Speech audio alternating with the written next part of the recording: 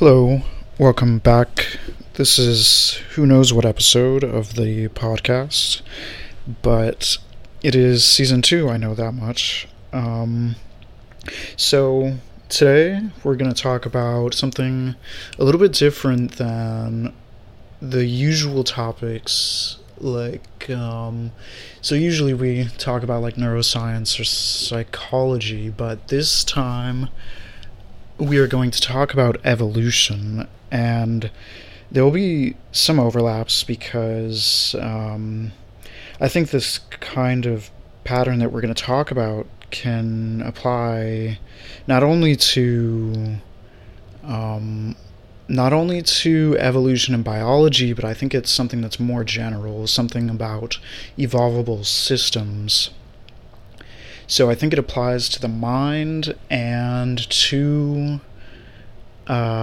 society, and probably other things that I don't even know about. So yeah, that is what we're going to talk about. So to begin, we are going to start with, I suppose we should start with the evolution of death.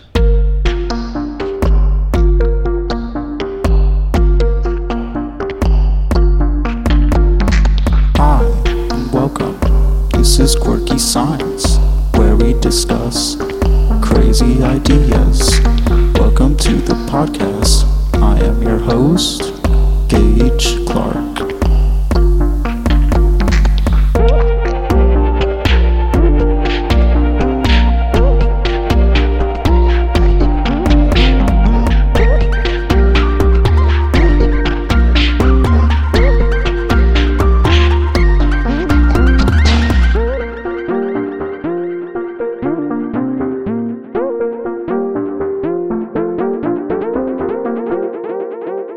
Now, this idea came to me while I was watching this video by Science Magazine that was talking about how fires can actually be an integral part of certain ecosystems.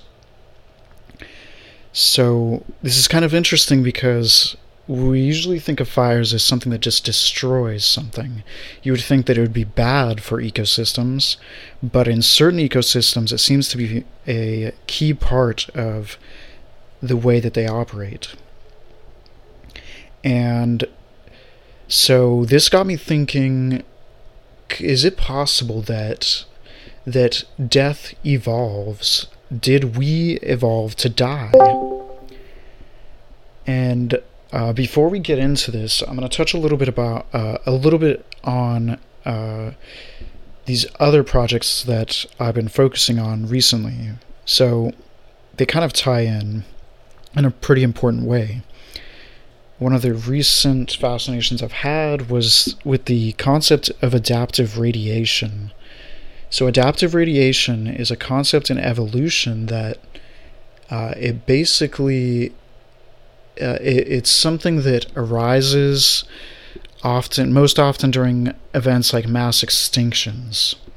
And so what it means, what an adaptive radiation is when you take one species and it speciates into all different kinds of species that fill niches. And so the reason that they're associated with mass extinctions is that's when all of the niches are suddenly no longer occupied because many of the species have gone extinct. So the most glaring example of this would be when the dinosaurs went extinct, and then we observe the radiation of the mammals. So after the dinosaurs go extinct, there's all of a sudden all these niches that aren't being occupied, and so the mammals come out to become basically the larger predators and larger land animals that are no longer present.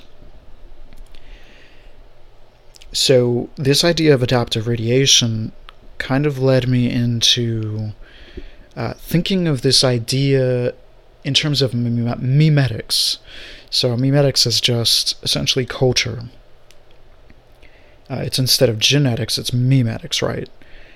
And this gets kind of interesting because there are some sort of cultural extinction events that you might be able to tie back to kind of cultural revolutions that followed those events.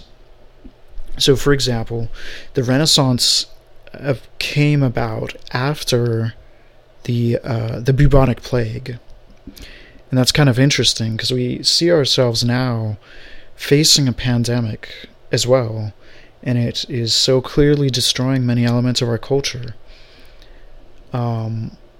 We are seeing the rise of things like Instacart, for example.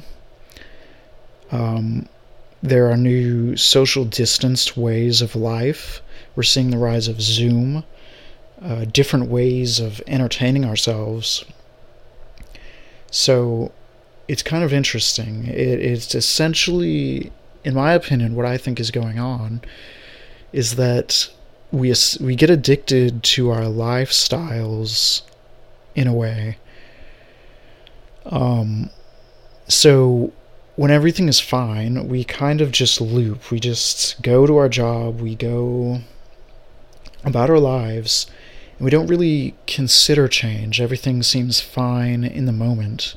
There's a lot of times where we think about change, like when the new year comes, but a lot of times we just kind of fixate on our usual habitual tendencies.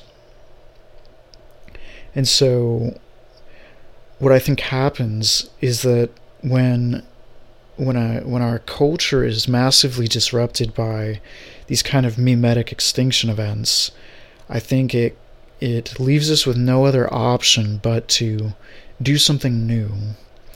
And I think that's kind of the key idea with this general concept of the adaptive radiation. So think about, in terms of the filled niches in biology, in ecosystems. The reason that an adaptive radiation follows mass extinction events is essentially because they're no longer being blocked. But when everything is stable and the ecosystem is just in a stasis, we don't observe such rapid evolution. And so I kind of took that concept and realized that it ties back into this Phoenix Effect project that I was doing earlier, which is basically about the effect of psychedelics on the brain. And this is kind of interesting because it is a kind of potentially a way of viewing psychedelics and evolution on the same plane, that perhaps psychedelics induce an evolution of the mind, of cognition. But that's not to say that evolving is better. We should kind of remember that, because evolution is not optimized to be better than the past. It is mostly about survival in the case of biology, but it's I don't know if I have the right words to describe this part yet, but let's just move on to this Phoenix Effect idea. So the idea of the Phoenix Effect is that it is kind of an extinction event of the mind. So we talk about the ego death. We talk about basically what I've been bringing up, and kind of what Robin Carhart Harris has mentioned, is that it's the state of mind of the psychedelic drug is like an infant. And so it's kind of a symbolic rebirth, and that's kind of what this idea of the phoenix means, is that everything burns down and then you're reborn.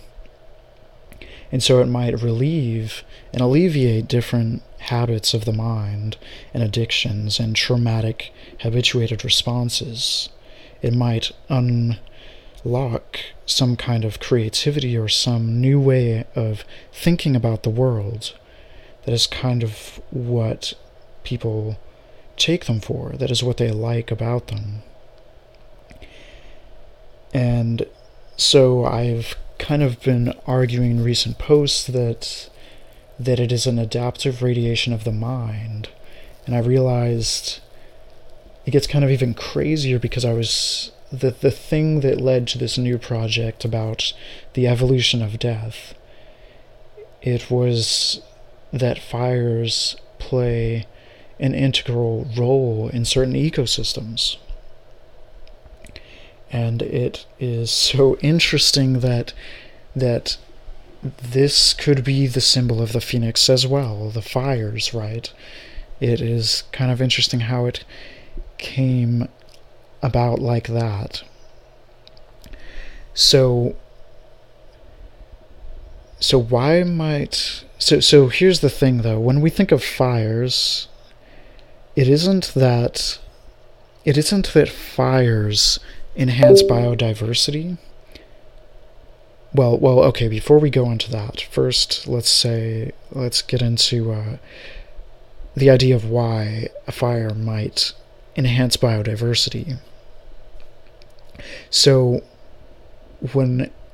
without a fire, you could imagine that certain species in the ecosystem might become overly prevalent. Say it's some plant starts just colonizing the whole ground, and then it blocks the way for other plants to be born into the ground. And so whatever species is best at being born into the ground like this, they might just completely take over the ecosystem, and then slowly there will be no more room for other plants, and then the species that rely on those plants may start to struggle as well with the decline of their food source or whatever role those plants play in their lives. And so what fires may come to do is that they burn a bunch of it down and make room again for different species to emerge. And so this, in some sense, could be kind of like an adaptive radiation on a small scale. And so what's interesting about fires, though, is it's not really that fires enhance biodiversity of ecosystems. It is actually death. Fires are just a means for death. And so I find that particularly interesting, that perhaps death might be a critical element that is sustaining biodiversity in ecosystems. And this kind of brought me to think about the very beginnings of life. So, in the beginning, there was actually a lot of anaerobic microorganisms, bacteria basically, but I actually don't know if they are called like anarchia or something. I forgot what the word is, but so basically there's these organisms that do not rely on oxygen in the beginning of the life on Earth. And so what seems to have happened back then, so one of my hypotheses on this topic is that perhaps in the very beginning, death was not so much a huge part of what was going on in evolution and life. Perhaps evolution was not occurring that much at this time because presumably there's no predators in the beginning.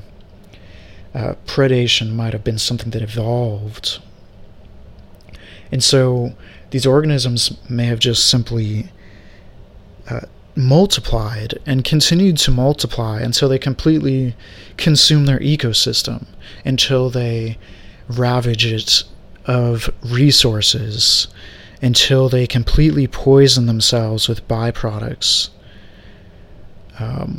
So in this case, there is something called the Great Oxygenation Event, where these anaerobic organisms are thought to have basically brought about one of the very first mass extinction events by polluting the earth with oxygen that was toxic to them.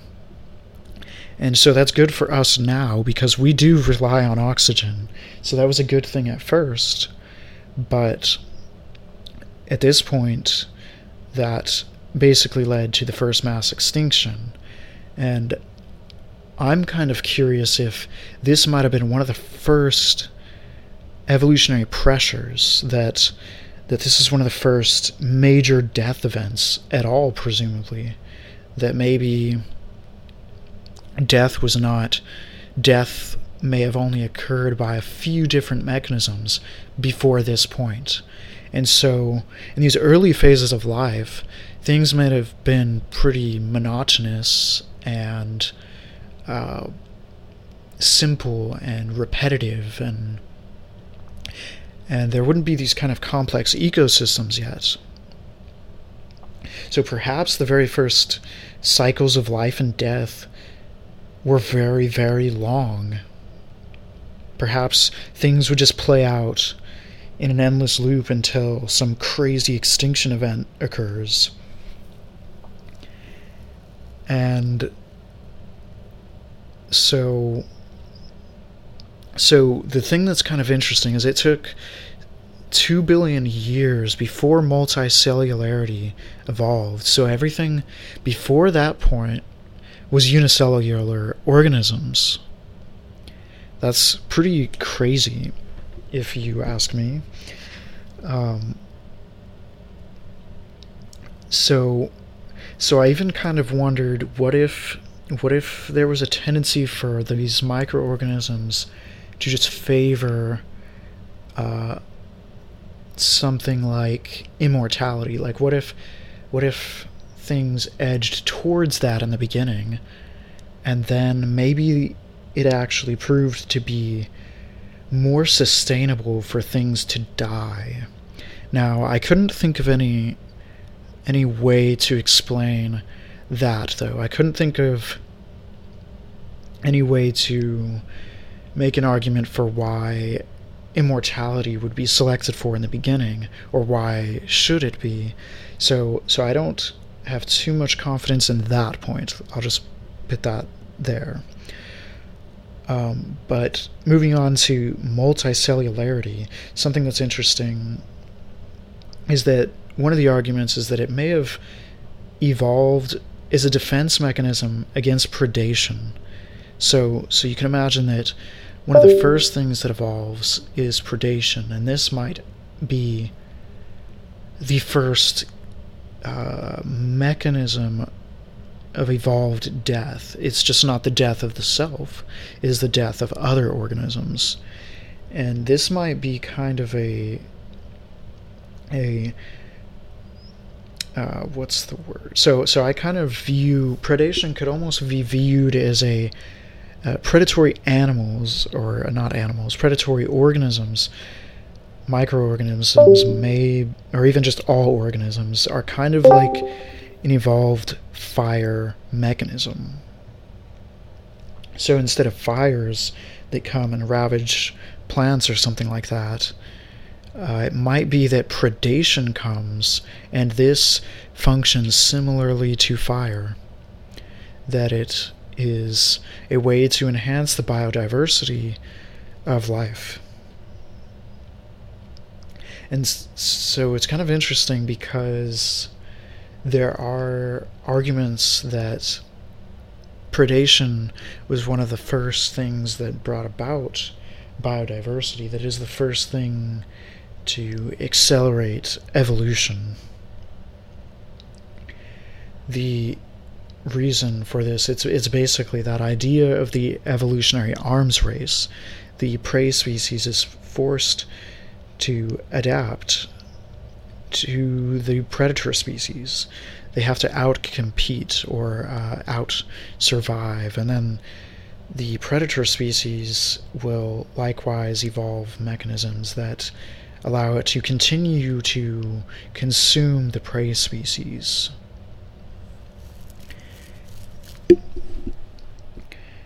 Okay, so now let's see. I'm gonna kind of move on. Scanning over some notes real quick. So now we'll go into a couple cases of evolved death. So we're going to move on from unicellular organisms and the idea of predation and get into more strange, complex forms of evolved death. So one of the popular species that people think about with death is the black widow spider. And what happens with the black widow spider is that most of you probably already know that they mate, the male and the female mate, and the female will often cannibalize the male. And so the idea with this is that consuming the male gives extra energy that supports the passing of the genes of the female and basically both of their offspring. Although there has been some research that shows the males will often try to resist this destiny of being consumed by what they will end up doing is mating with younger females who tend not to eat them. But to do so, they basically have to undergo what's called traumatic insemination, which means that they have to pierce through the female to impregnate them because they have not yet developed the organs for sex. So it's kind of gloomy and creepy, but that is what appears to be going on with black widows. And so in this case, there is a way to argue that there is a selection pressure for being cannibalized, although it may be one that mostly exists in the female. I'm not sure about this. This looks like a complex situation, but it may be that if the male is able to impregnate more females by not being eaten, then it will have more progeny. Although I think those progeny have a lesser chance of survival. So it's a bit complex. So something that is interesting about the one of the stranger selection pressures for death may come in the case of aging, and this is a very controversial point, I guess, and it basically there are arguments that aging is something that is not evolved, and it's just purely non-adaptive. But then there is the idea of adaptive aging and programmed death, or programmed aging. With some of the ideas with programmed aging have came about in the late 1800s, where the idea that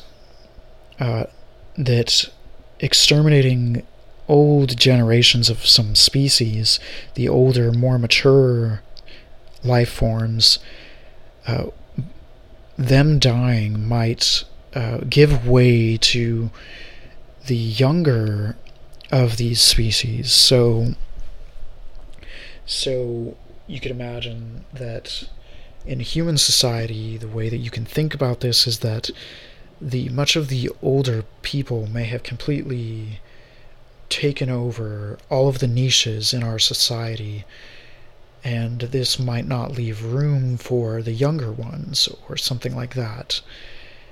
Or if you think about it in terms of like wild animals, the older animals that exist in an ecosystem, they might already know how and have already developed skills in living their lives in these ecosystems. They already know all the little tricks and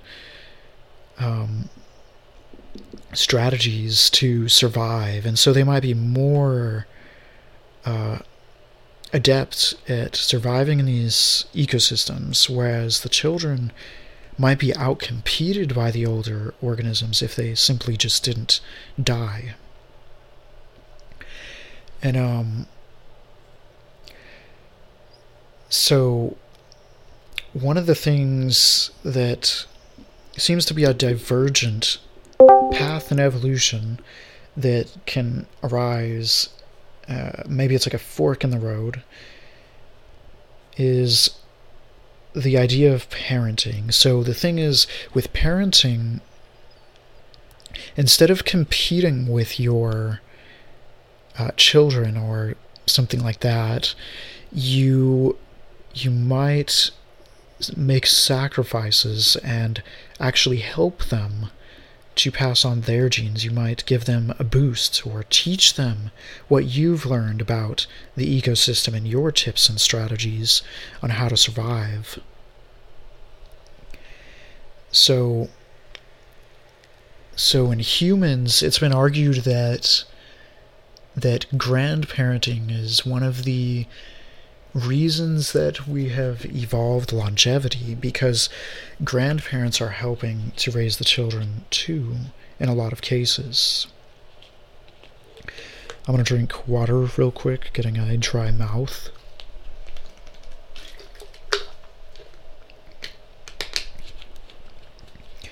Okay, so here we have two pathways where you can imagine that shorter life is selected in the case of parents who will be competing with their progeny, and then the alternate path is that the parents actually contribute to the success of their children. And both of those could hypothetically evolve.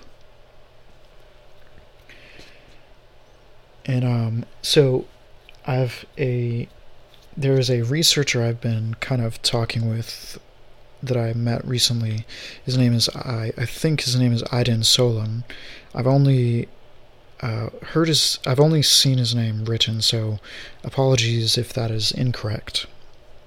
But he kind of reached out to me when I was posting about this idea of evolved death, because he himself worked on some published research on this topic, and his idea is called genetic bandwagoning, and this term refers to the case in which an individual can forfeit some or all of its resources, such as mates, territory, or food, to neighbor individuals that may be of superior quality. And by that, I think it means being more likely to pass on their genes, or something like that. I may have that wrong as well, but so Aydin kind of argues that altruism can evolve through these mechanisms, and this is very similar to the ideas of kin selection, or it may even be a kind of subcomponent of kin selection. So if you don't know what kin selection is, it's basically a type of selection that has been used to explain the evolution of altruism. And the idea is that so there's always this focus in evolution where we need to figure out how can a behavior or a gene, or basically how do behaviors lead to the passing of a gene? So in the case of altruism, the problem is that if you are sacrificing your own fitness, how in the world would that help you pass on your genes? That doesn't really make sense. But so some have argued that that instead of thinking of it that way, what if you help someone who's related to you, who's genetically related to you? That means that they might have this altruistic behavior genes, and if you help them survive by sacrificing, then you are actually helping those genes live on. It is not that different from the idea of parenting. It is just a little bit more indirect. You might be helping siblings, or you might even be helping people who seem to have the genes that you have, even less related than siblings. And so the idea of genetic bandwagoning is kind of similar to this, and it's kind of similar to parenting and kin selection and all of that. And one of the ideas that also goes into this genetic bandwagoning is the idea of adaptive suicide, which is a kind of dark topic. So I didn't mention it so much before, but socialization in general seems to correlate with, in different species, it seems to correlate with longevity. And the idea is that socialized animals that are pro-social and helping other members of their species, they're essentially they're supporting each other's fitness. And so the longer that they're alive, the more support that they can give each other. And so so the thing, and this is going to fit back into adaptive suicide in a minute, but that the interesting thing is, in the case of social species like humans and ants, there is this tragic tendency for basically less social people die younger, and less social ants also die younger. And in both cases, it seems to be a byproduct of things like stress mechanisms. And so ants can actually survive quite a bit on their own. They seem capable of doing it, but it seems that when they're alone for a long time, they get stressed, and then something happens with their digestion. I think it speeds up or something like this, and they stop absorbing nutrients as much, and then their aging is accelerated, and then they die. And in humans, there's things like, I believe, diabetes and different health problems like obesity and different things get associated with loneliness. And I've kind of talked about social defeat a bit in prior podcasts, so I'm sure those of you who listen or read the posts regularly, you probably already kind of get a feel for that kind of idea. And so this ties a little bit into this idea of adaptive suicide. And it's been argued, and this one guy in 1995 argued that there could be a selection for suicidal ideation, and that it may relate to the feeling of being a burden on others. It's kind of interesting. You'd think, instead of feeling like being a burden, why don't we just tend to become something like psychopaths? Like, why don't people, like, say if someone is unable to be self-reliant, why don't we just tend to become totally selfish and exploit the people around us shamelessly, right? And there might be another argument for why we might not do that, but perhaps one of them is that there's this tendency to evolve the feeling of burden and the tendency towards adaptive suicide, which might better help the people that we are kind of parasitically reliant on. I mean, this is like a really dark topic, so yeah, tread carefully, those of you who are concerned, I guess. And let's see, looking over some notes.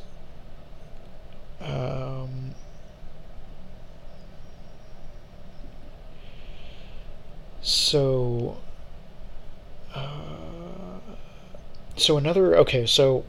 another species. So if we look at ants again, basically all of the worker ants are sterile. They do not help their own fitness. They do not pass on their genes, essentially, but they are a kind of we basically call these species eusocial, which is a type of breeding pattern where they basically have the species that are eusocial tend to have a queen, and the queen reproduces, but then there's a bunch of workers that help the queen altruistically, despite the fact that they don't reproduce themselves. And so with ants, what's kind of interesting is they will have things like soldier ants that are essentially suicidally helping the queen. They will go into battle and do things that end up killing themselves for the sake of the colony, or for the sake of the queen especially. And in the case of humans, that is maybe what things like adaptive suicide might be similar to, except it's just much less extreme, because we are not, at least yet, we are not eusocial.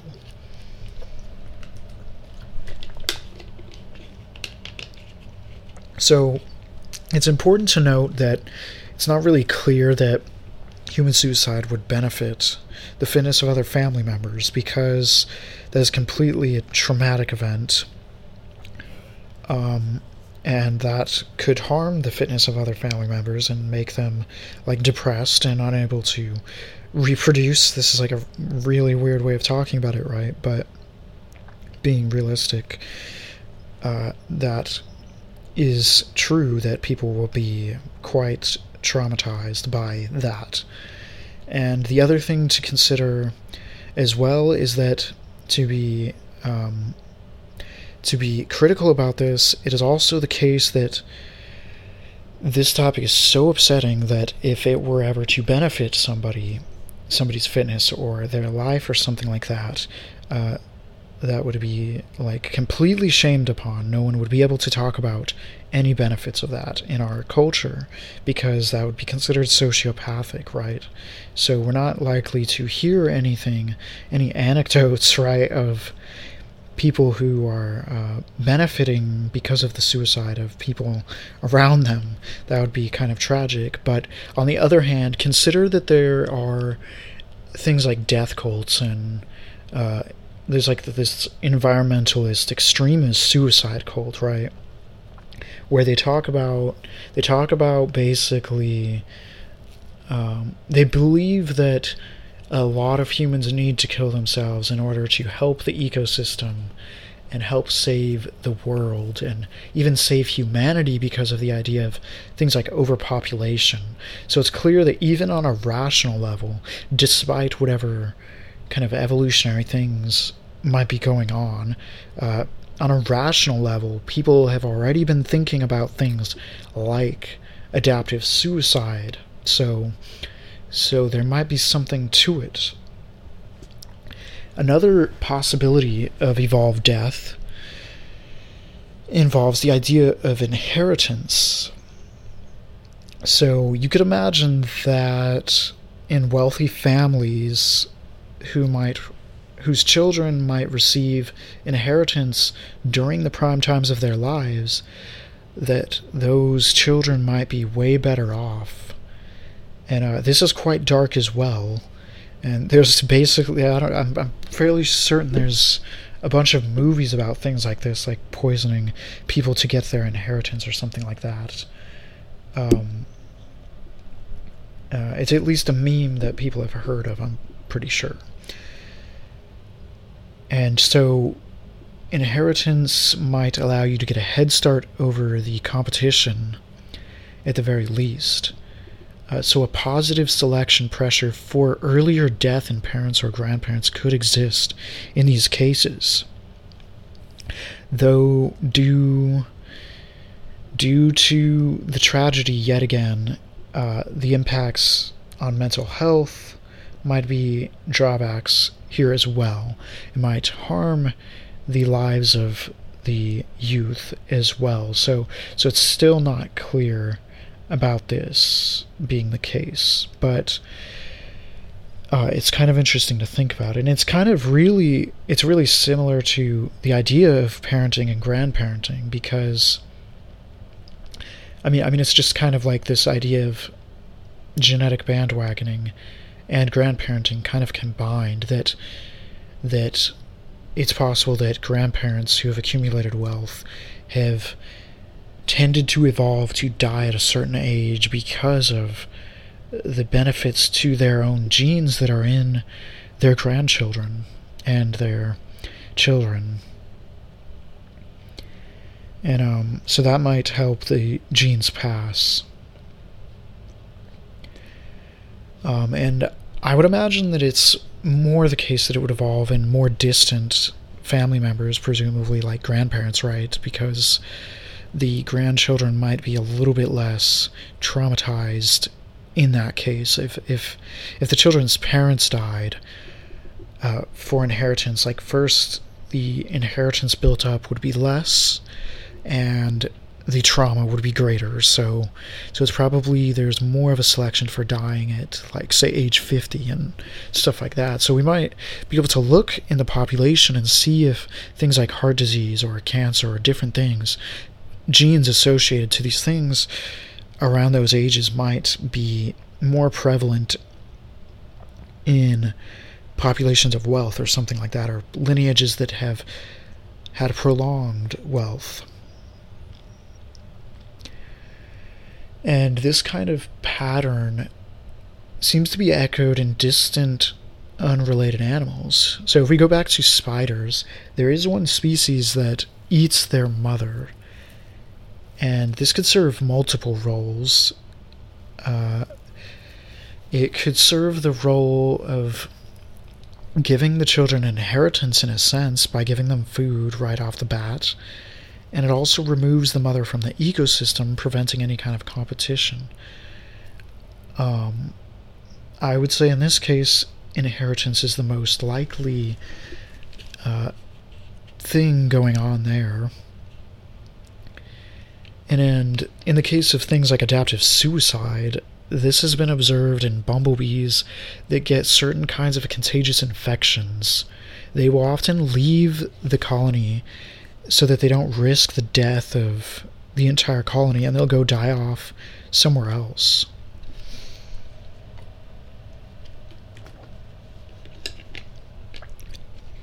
There's another interesting case called semelparity, which this essentially refers to a breeding pattern where an animal will die abruptly after breeding. So the most famous case is probably the salmon, where they make this long journey upstream and lay their eggs, and then they die there. And so how could something like that be selected for? Why would it be better for them to die there rather than go back downstream and mate again? So this case is kind of interesting with the salmon, because when their bodies die, they decompose and they fertilize these ponds with algae. The algae consume and decompose the dead salmon, and then this so happens to be what the baby salmon feed on. So this is another case of something like inheritance. And so the salmon that die in the pools will potentially be more likely to pass on their genes because the pools are being fertilized and allowing for the babies to have more food and more algae than otherwise. So here's where it gets kind of weird and interesting. So we talked about fires kind of acting as a biodiversity mechanism. And okay, so actually, yeah, let's go back to the fires case a little bit. I was about to move on by comparing something to fires, but I forgot. I actually skipped over some important parts here. So the thing with fires is that, so I was trying to think how could, so there is some arguments that flammability actually evolved. So if the plants could evolve either to be unflammable or flammable, and for some reason many plants seem to still be flammable, and why would this be the case? And so this paper that I was reading about the evolution of flammability, they kind of talk about 3 different kinds of flammability or components of what it means to be flammable. Things like how fast things burn and how likely they are to catch fire and stuff like this. And so we don't need to get into too much of the details there, but it's an interesting idea that flammability would evolve. And so what if flammability could evolve for the sake of enhancing biodiversity? So we know that biodiversity is basically a measure of the health of an ecosystem. And so for example, we talk about today, we are in the ongoing Holocene extinction event, the supposed 6th mass extinction. And they often talk about the collapse of biodiversity, that things are slowly kind of devolving and ecosystems are collapsing. And so it could be that fires, ecosystems that are prone to catching fire, might be able to prevent these kind of collapses by enhancing their biodiversity, whereas ecosystems that don't might collapse. And so you could see that a kind of evolution could take hold here, where all of the genes presumably in the non-fire prone ecosystems, they might be more prone to kind of collapsing. Like maybe one plant becomes like a monocrop where it's just completely ravaged the ecosystem. Like say an invasive species basically has just dominated everything and everything is just becoming very simple. The ecosystem might become a single plant that has consumed everything or something like that, has taken away all the food sources, and then eventually the soil and the air will change and the resources will be depleted because there is no balanced ecosystem going on. It's just yeah, you get the point. And so I think that it's possible that ecosystem level selection can occur here to allow for things like flammability to evolve. And this kind of sounds like what humans are doing, right? Humans have basically started to monocrop themselves across the globe. They've not only done this, but they've literally been burning down forests to monocrop for our own food. We are literally building literal monocrops in place of rainforests and stuff like that. And we are some of the way I'm using monocrop So this case is literal monocropping, right? But when I talk about humans monocropping themselves, we are obviously not a crop. It's a metaphorical use, just to clarify that. And I will be using that metaphor throughout this podcast. And so it's possible that we're basically destroying ecosystems by forcefully turning everything into monocrops and unbalancing ecosystems and all that. And it may be, in some sense, that we have successfully fought off death enough for long enough that now it's starting to show its consequences, that we've prevented our own extinction so well enough that now all of the ecosystems are just becoming human ecosystems. They're becoming these weird farmlands of cows and chickens and corn and soy and whatever else.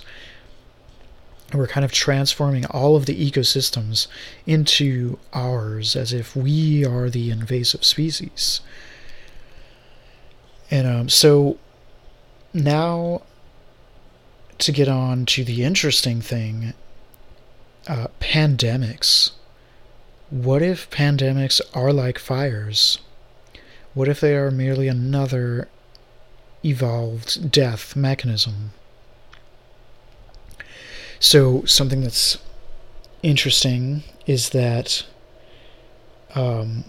so you might have heard that during this ongoing pandemic, people have been arguing that it is the decrease in biodiversity and humans pushing on to nature that is a contributing factor for what is unfolding in humanity right now. That the more that biodiversity decreases, we will become more prone to repeated pandemics. It's kind of interesting because species like bats seem to harbor various contagious pathogens, and I started to wonder, what if this is evolved? What if this helps increase the biodiversity of ecosystems much like fires do?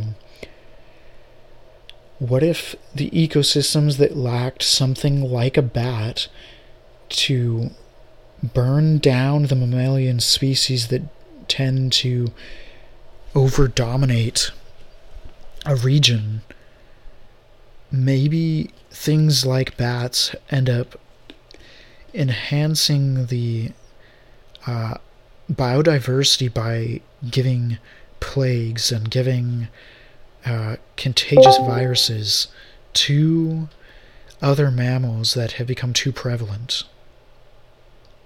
And this might wipe out a huge amount of them and allow for different species to take over.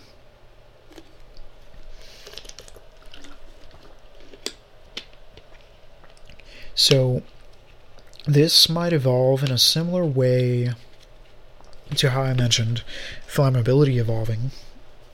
It could be that that there was ecosystems that didn't have such emergency mass death mechanisms, like a pandemic-inducing mechanism. And those ecosystems perhaps faded out, much like how humans are causing the fade out of many ecosystems, until we hit that point where suddenly a pandemic is unleashed onto society. Now, this pandemic, just to be clear, this is not super deadly, right? But if you look at the bubonic plague, that was quite devastating to humanity. But the general tendency for something like bats or rats to harbor a bunch of contagious diseases, or how bats seem to be able to survive and be resistant to very dangerous diseases, species like that might be an integral part of ecosystems that help to keep to prevent any kind of homogenization of the ecosystem and the collapse of the ecosystem.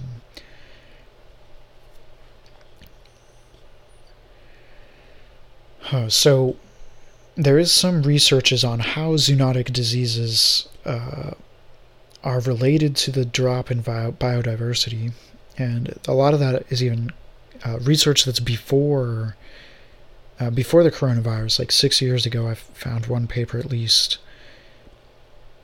And so now we can get into kind of culture.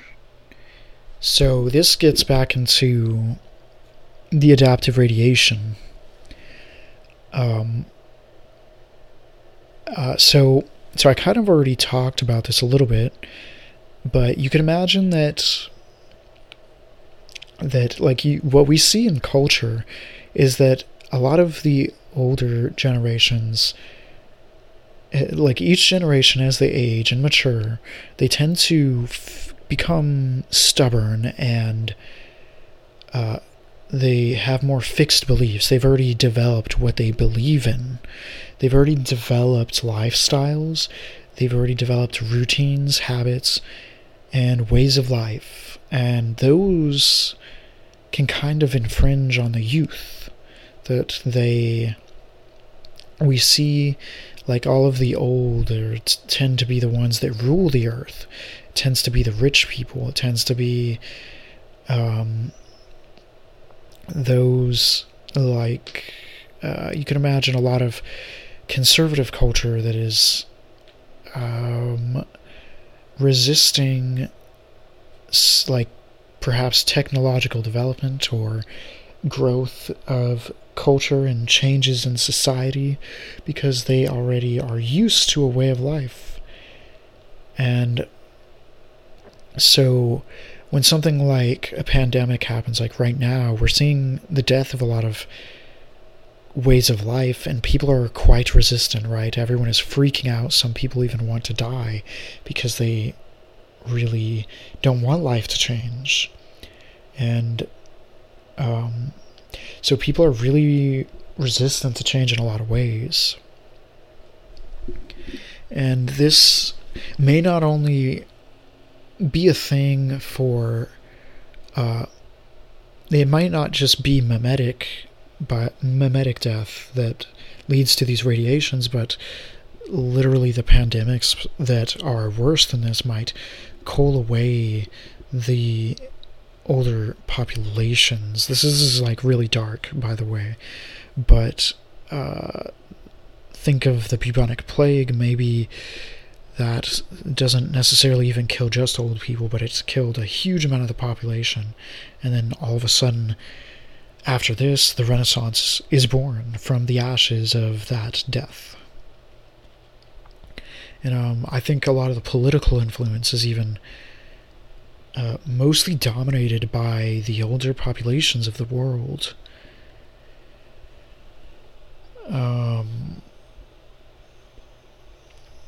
So, okay, I'm going to see where we go next.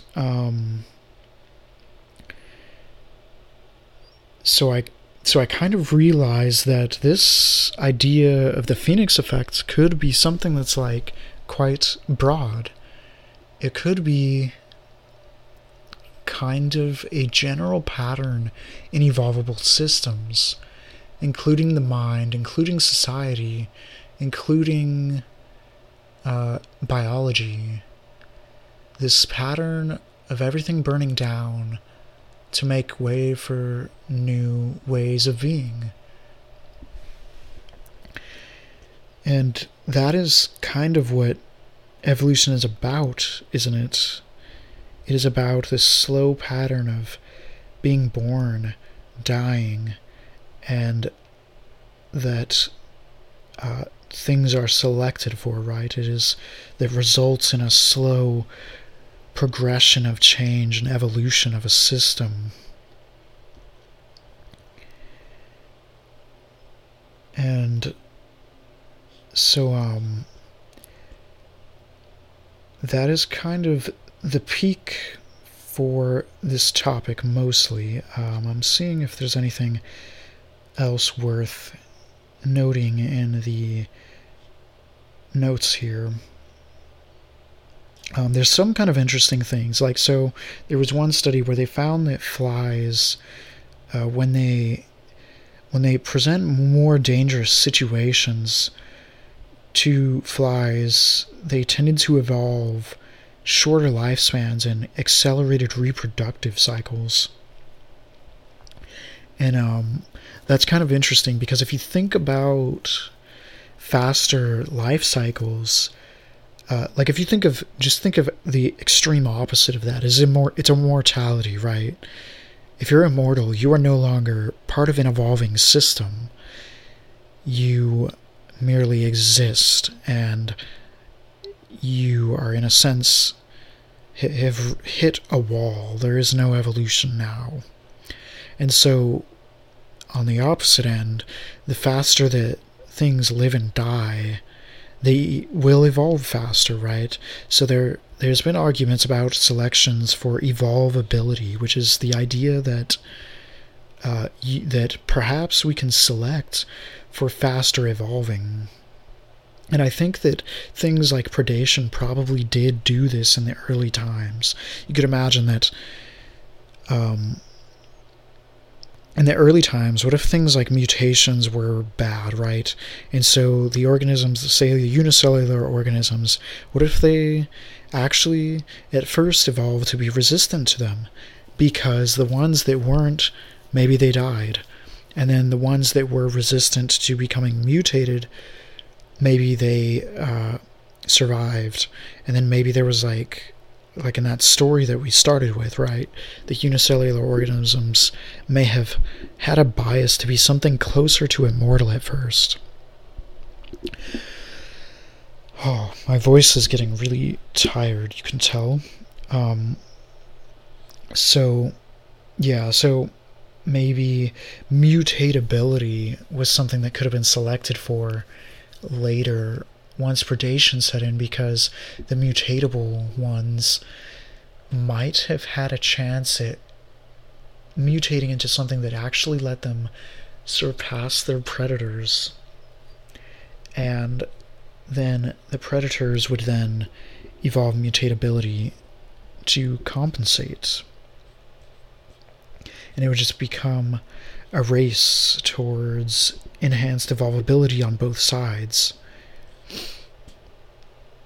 And maybe humans are trying to go back to this pattern of immortality, and that might not be a bad thing. Maybe that's a wonderful thing. I don't know. And I'm going to kind of end it here and open it maybe to questions and discussion. So if you go to the project for this, there's some interesting videos. There's videos about the fires enhancing biodiversity. There's also a video by Alan Watts about why we should not want to live forever. That one is a quite emotional and awesome video, although I'm not sure I fully agree with what is being said in there. But yeah, so go check those out. We're actually going to end it right here. I hope all of you have been safe. This project has been quite crazy because I'm thinking about dying the whole time I'm doing it. And I don't know, it's kind of intense. But yeah, so I hope you have a good day and see you soon.